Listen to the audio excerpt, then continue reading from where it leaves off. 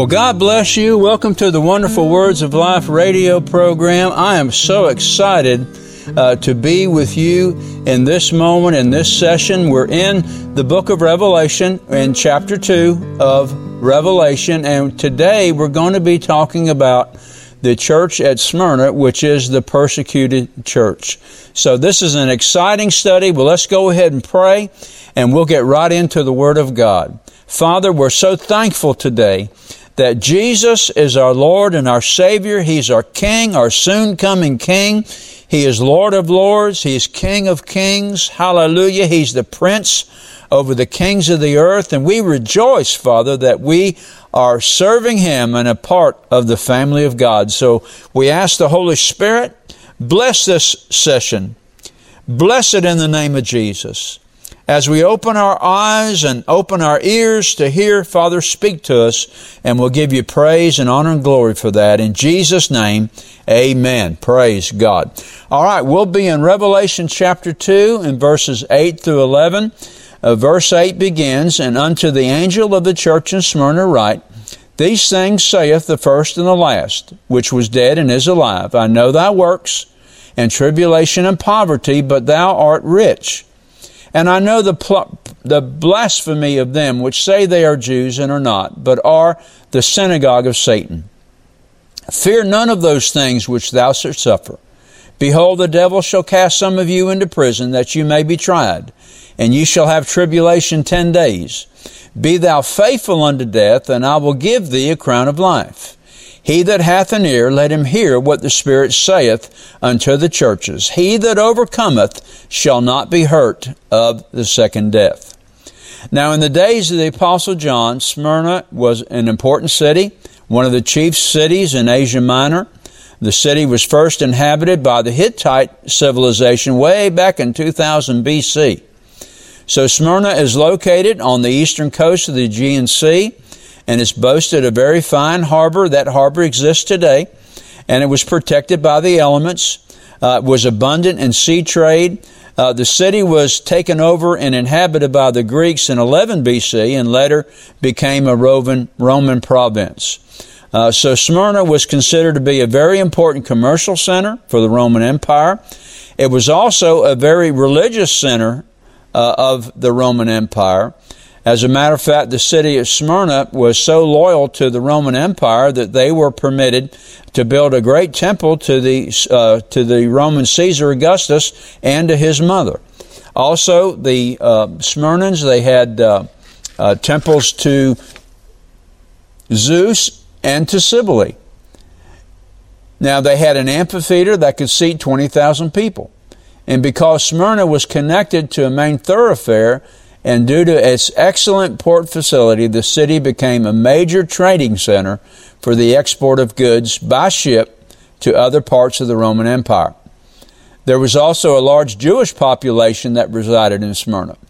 And the Jews were antagonistic toward the Christian church, which had been established early in the first century, possibly by the Apostle Paul or of those who were itinerating preachers of the gospel. And it was the Jews who conspired with the Roman Empire to persecute and martyr many believers in the city. Ignatius, the bishop of Antioch, was sent to Rome to suffer martyrdom, and on his journey to Rome was halted at Smyrna for a season. During this period, the bishop wrote 4 of 7 letters to the churches in this area, encouraging them to remain steadfast in the faith in the Lord Jesus. When Ignatius again was halted in his journey to Rome, he completed 3 remaining letters. 2 of them were written to the believers in Smyrna and to the bishop of the church there, Polycarp. And it was Polycarp who studied under the Apostle John, who had become aged in years, was burned at the stake, and suffered martyrdom in Smyrna. And it is written that the Jews helped in the death of the saint by providing wood for the fire. And it is also recorded that another church father, Irenaeus, who became bishop of Lyons in France, came from Smyrna. So this church in Smyrna, we call the persecuted church. Now, Revelation chapter 2, verse 8. And unto the angel of the church in Smyrna write, These things saith the first and the last, which was dead and is alive. Jesus Christ is the first and last, meaning there is no other whose purpose is in redemption. He was put to death through the cross, but was raised from the dead 3 days later. So the Lord is the beginning and the ending. He is the Alpha and Omega concerning the redemption of man. He is called the Son of Man, which is a title of deity. He is called the Son of God, and He is the second person of the Godhead. Now, verse 9 says, I know thy works and tribulation and poverty, but thou art rich. And I know the blasphemy of them which say they are Jews and are not, but are the synagogue of Satan. So Jesus teaches each of these 7 churches, and He says to them, I know thy works. Works is the same Greek word used in all of these letters. It's the Greek word ergon, and it's defined as toil. It's translated in the Bible as deed, as in doing, as in labor and work. But the Lord doesn't elaborate what works He knows concerning the church at Smyrna. But we just have to assume that the works of this church was in spreading the gospel. That's the reason why they were being persecuted. Jesus also acknowledges their tribulation, which is defined as persecution, as trouble, as affliction. That which is true of all believers in Christ, we're all called to endure persecution. Jesus says that He is aware of their poverty because believers were being persecuted by the Jews and by the authorities favorable to Rome. They were not able to enjoy the economic success other people groups were enjoying. And it's because the church wouldn't bend to Caesar worship. Caesar worship was very strong in Smyrna, and multitudes of Christians had been and were in future martyred for their faith and their allegiance to Christ, not to idols. And it's true, many believers today in the modern world are not denied good jobs. They're routinely robbed by ungodly men of what meager possessions they have. And so we can't imagine what their life is like or what believers in Smyrna were experiencing because of our comfort, living in a nation of liberty and freedom. And I thank God for the United States of America. I thank God for our Constitution. I thank God for our Bill of Rights, amen, that has stood all of these well over 200 years. I thank God for that. We live in a nation of liberty and freedom. But we know, based upon the writings of Luke in the book of Acts, what lengths those who are opposed to Christ will go to. And there are many in this country who are opposed to Christ. Many of them are our leaders today. And they're trying to silence the church today, in the same way that they attempted to silence the church in Smyrna, both of the Jews, but primarily the Roman authorities.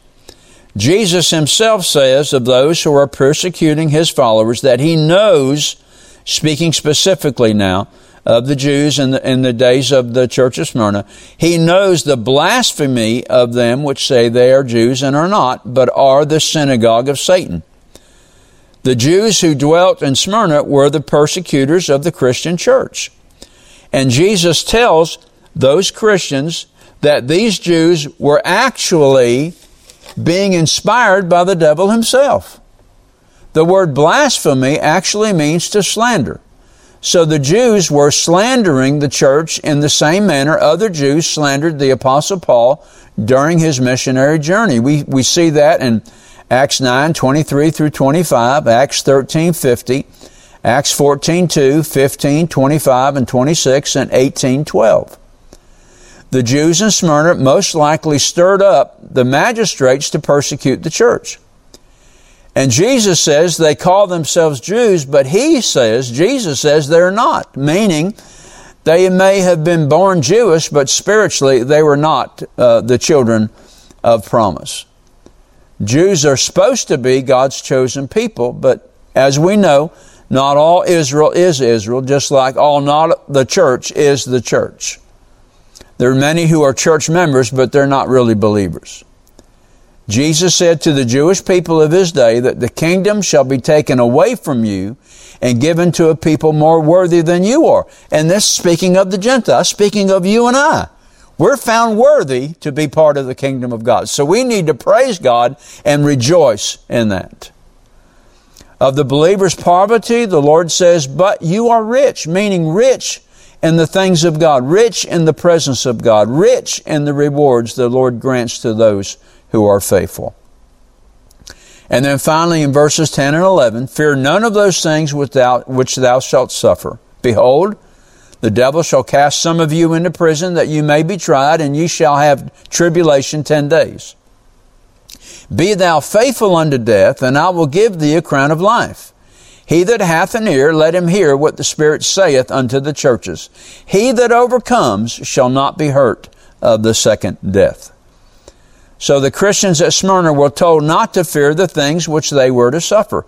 And Jesus tells them the devil will inspire government authorities to throw some of you into prison in order to pressure you to recant your faith in Christ. But Jesus says to them, these trials, they're not going to last long, only a short time, 10 days. And we know from the writings of Daniel in chapter 1 and verse 14 that 10 days is symbolic for a short period of time. The Lord exhorts the believers to be faithful unto death, for then they shall receive a crown of life. And in the epistle of James, James writes, blessed is the man that endures temptation, trial, persecution, affliction. For when he is tried, he shall receive the crown of life, which the Lord has promised to them that love him. So I want to ask you, do you love the Lord? And are you willing to suffer for Jesus' sake? And I say amen to the praise and to the glory of God. And to those who remain faithful to Christ, even to death, the Lord says that they will not be hurt of the second death. The second death speaking of eternal judgment in the lake of fire. Now, this is a letter, an excerpt from the letter of Ignatius that he wrote to the church at Smyrna. And I want you to listen to what he wrote to them. And why have I also surrendered myself to death, to fire, to the sword, and to wild beasts? But in fact, he who is near to the sword is near to God. He that is among the wild beasts is in company with God, provided only he be so in the name of Jesus Christ. I undergo all these things that I may suffer together with him. He, suffering for he who became perfect, a perfect man, inwardly strengthening me. So even in testing and trial, Jesus has promised, and Ignatius acknowledges the fact, that God will strengthen us for that task ahead. Praise God. And I want to take a moment right here. If you're listening to this broadcast and you've just tuned in by accident, but you don't know Jesus Christ as Savior, maybe you're looking, maybe you're curious, you're looking into these things. I want to tell you today that Jesus loves you and He has a plan for your life. And He wants to rescue you from this present evil world. If you will bow your knee and humble your heart, if you'll repent of sin and ask Christ to come into your heart and life, He will do just that. He will come in. He'll make you a brand new person inside. He'll make you a part of God's family. Amen. And then you'll have the assurance that you will be able to escape all these things that are coming upon this world. Amen. Praise God. And we're going to pray a prayer at the end of this program. And if that's you, and if you're willing, amen, you pray that prayer, and Jesus will come into your heart and life. He'll make you a brand new person inside. Amen. So what is the message of this church? Well, of all these letters, the Lord ends them with, He that hath an ear, let him hear what the Spirit saith unto the churches. Every church that is following Christ in truth must follow what the Holy Spirit is saying to the churches as He leads them through the darkness of this world. He is the light. Amen. Jesus is the light. The Holy Spirit reveals that light, and He's the one that gives us the light to show us how we walk through the darkness of this world. It is our calling while we're in this world to suffer for Christ. Christ never promised us in this life that it would always run smooth and be comforting. But to us in the Western world, persecution is light, and our sufferings are not to be compared to those who live for Christ in nations where it is against the law to do so. to those believers who daily are treated in shameful ways, are denied the simplest of freedoms that in the Western world we take for granted, who suffer horrible, cruel deaths for minor offenses. Death through martyrdom now is the thing that they look for. But for us in the Western world, there's so much liberty, and we take it for granted. There's no one who pressures us to stay home on Sunday or threatens us with harm if we go to church services. We don't have to wait until late at night to sneak out of our homes in secret to attend a worship service, then in the dark of night sneak back into our home hoping no one saw us leave, became suspicious of us, and called the police to report us. Which is the greater testing? We have to ask ourselves, which is the greatest testing? Knowing that one day we'll be killed or thrust into prison for our faith? Or being so free that we become apathetic toward our faith in Christ and lose our fervency for Him? But in both cases, whether we're suffering persecution or whether we're having to deal with the spirit of apathy and take the things that were won for us through blood for granted, this is what Paul says. He says, be strong in the Lord and in the power of His might. Put on the whole armor of God, that you might be able to stand against the wiles of the devil. For we wrestle not against flesh and blood, but against principalities, against powers, against the rulers of the darkness of this world, against spiritual wickedness in high places. Wherefore take unto you the whole armor of God, that you may be able to withstand in the evil day, and having done all to stand. Stand therefore, having your loins girt about with truth, and having on the breastplate of righteousness, and your feet shod with the preparation of the gospel of peace, and above all, taking the shield of faith, wherewith ye shall be able to quench all the fiery darts of the wicked. And take the helmet of salvation and the sword of the Spirit, which is the Word of God, praying always with all kinds of prayer and supplication in the Spirit, and watching thereunto with all perseverance and supplication for all saints, and for me, that utterance may be given unto me.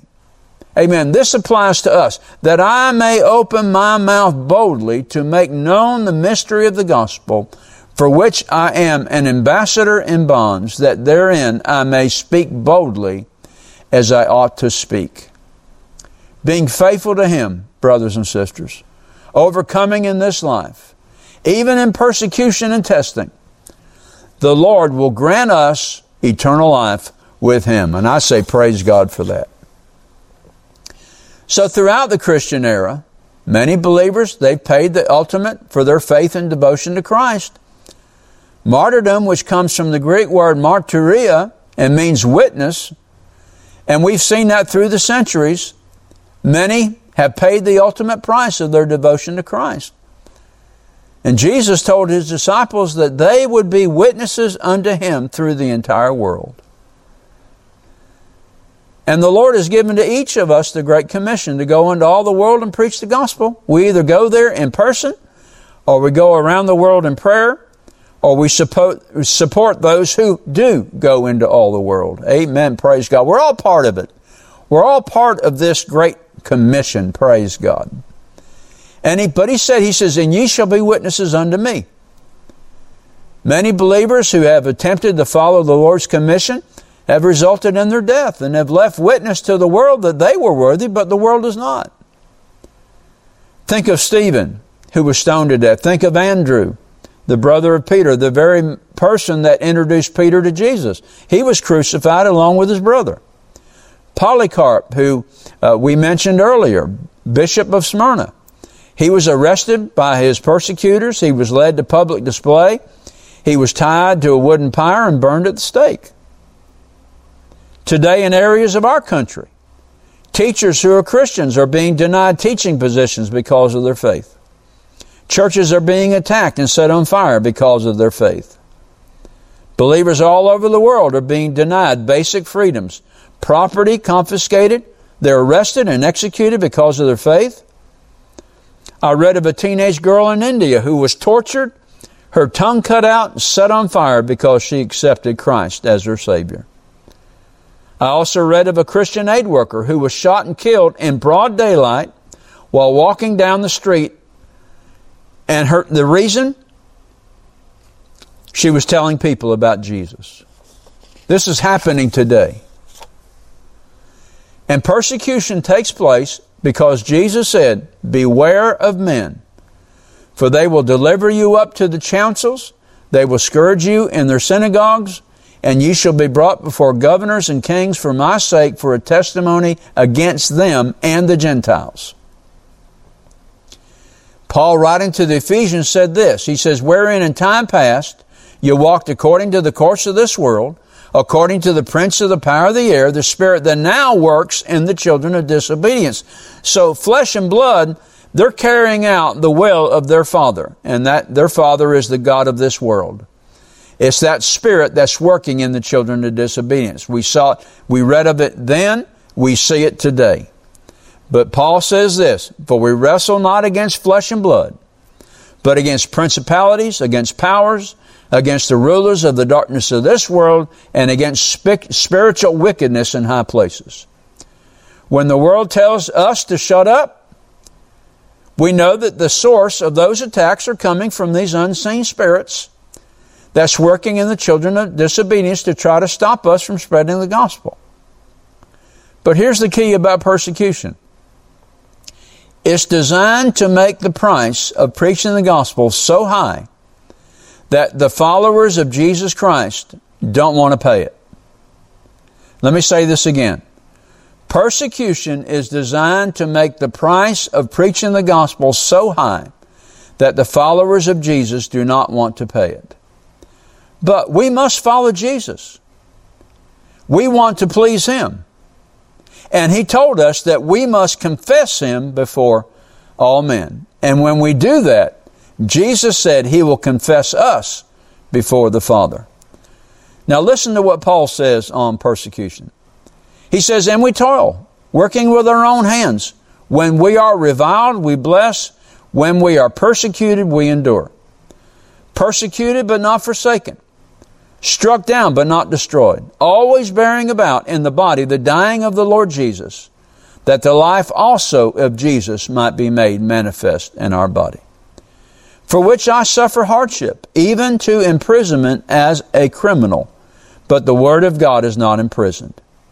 Yea, doubtless I count all things but loss for the excellency of the knowledge of Christ Jesus my Lord, for whom I have suffered the loss of all things, and do count them but dung, that I may win Christ and be found in Him, not having my own righteousness, which is of the law, but the righteousness which is of faith in Christ. Yes, persecution hurts. It does cause pain, inward pain and outward pain. But God's grace and glory, amen, the glory of heaven, the salutation of Christ, who is the chief of the martyrs now, will excel the suffering and will bring glory to Christ. Amen. So the church at Smyrna teaches us to prepare for hard times. When I say hard times, we're talking about economic times, we're talking about political times. These we're facing now. And we'll face them again in the future. So the church of Smyrna speaks to us that the church today is being made a target of destruction and of censorship. There is rising within our society today not just a distaste of the church, but a hatred for it. As we move closer to the rapture of the church, the animosity towards true Christians and the true church will worsen. What we see experiencing by the church in China and in Islamic countries will happen here, even though we have within our Constitution guarantees of freedom of speech and freedom of religion. It's not making a difference to the powers that be. Today, there's a strong movement towards globalism, a one world government, and very few leaders at the top. I mean, these are the ones that dictate, or trying to dictate to the rest of the world what we'll do. And we also understand that these leaders are void of any kind of godly moral authority. If to serve their purpose it means starving millions to death, they'll do it. You know, Scripture teaches us that there's coming a 10-nation confederacy. what the Bible calls 10 kings, or heads of governments. And these governments will ally themselves with the one ruler, to whom we know to be the Antichrist. Most of the church does not recognize what's going on today, and they'll be unprepared for what's coming upon the earth. So things will get worse before the rapture takes place. But the true church, the true believers in Christ Jesus, will not go through the Great Tribulation. Jesus has already promised those who are truly born again and living victorious lives over the world that they will escape the wrath to come. Paul tells us that in Romans chapter 5, verse 9. Much more then, being now justified by His blood, we shall be saved from wrath through Him. But just as the church at Smyrna experienced, we're living in the last days, we'll experience the same type of extreme persecution. God will deliver us out of that. And this persecution we need to prepare for. Not with stockpiles of food and ammunition to fight a civil war, but be prepared to represent Christ as Savior to the world. The world's only hope for salvation and escape from this world is you and I. Because the world, they are going to be tested to them which remain on the earth.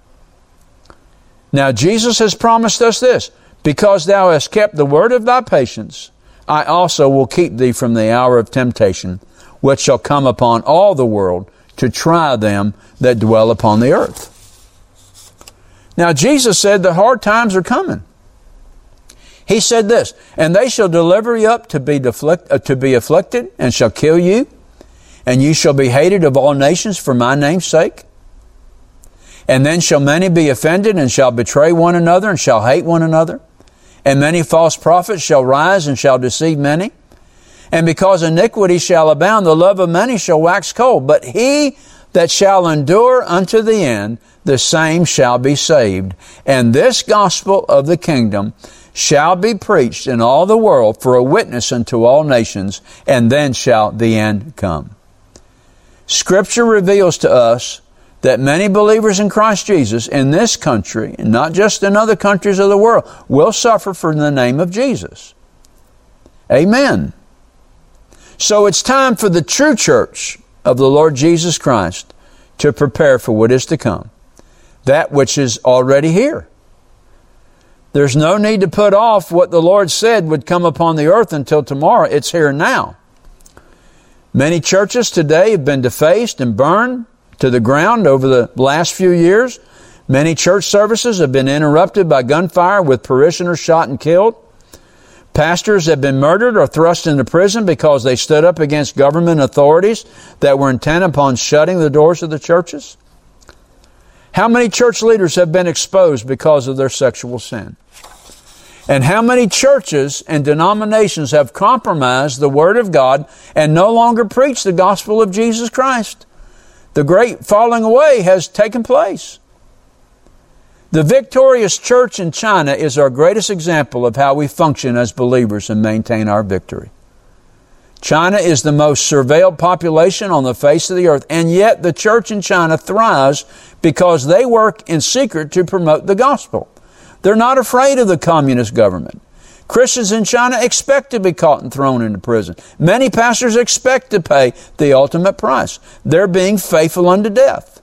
And through their testimony of overcoming them by the blood of the Lamb and by the word of their testimony and loving not their lives unto death, the church in China continues to grow and prosper. So let us settle in our mind and heart that the great falling away has already occurred, but we're faithful even unto death, and we're preparing ourselves for eternity to come. Amen.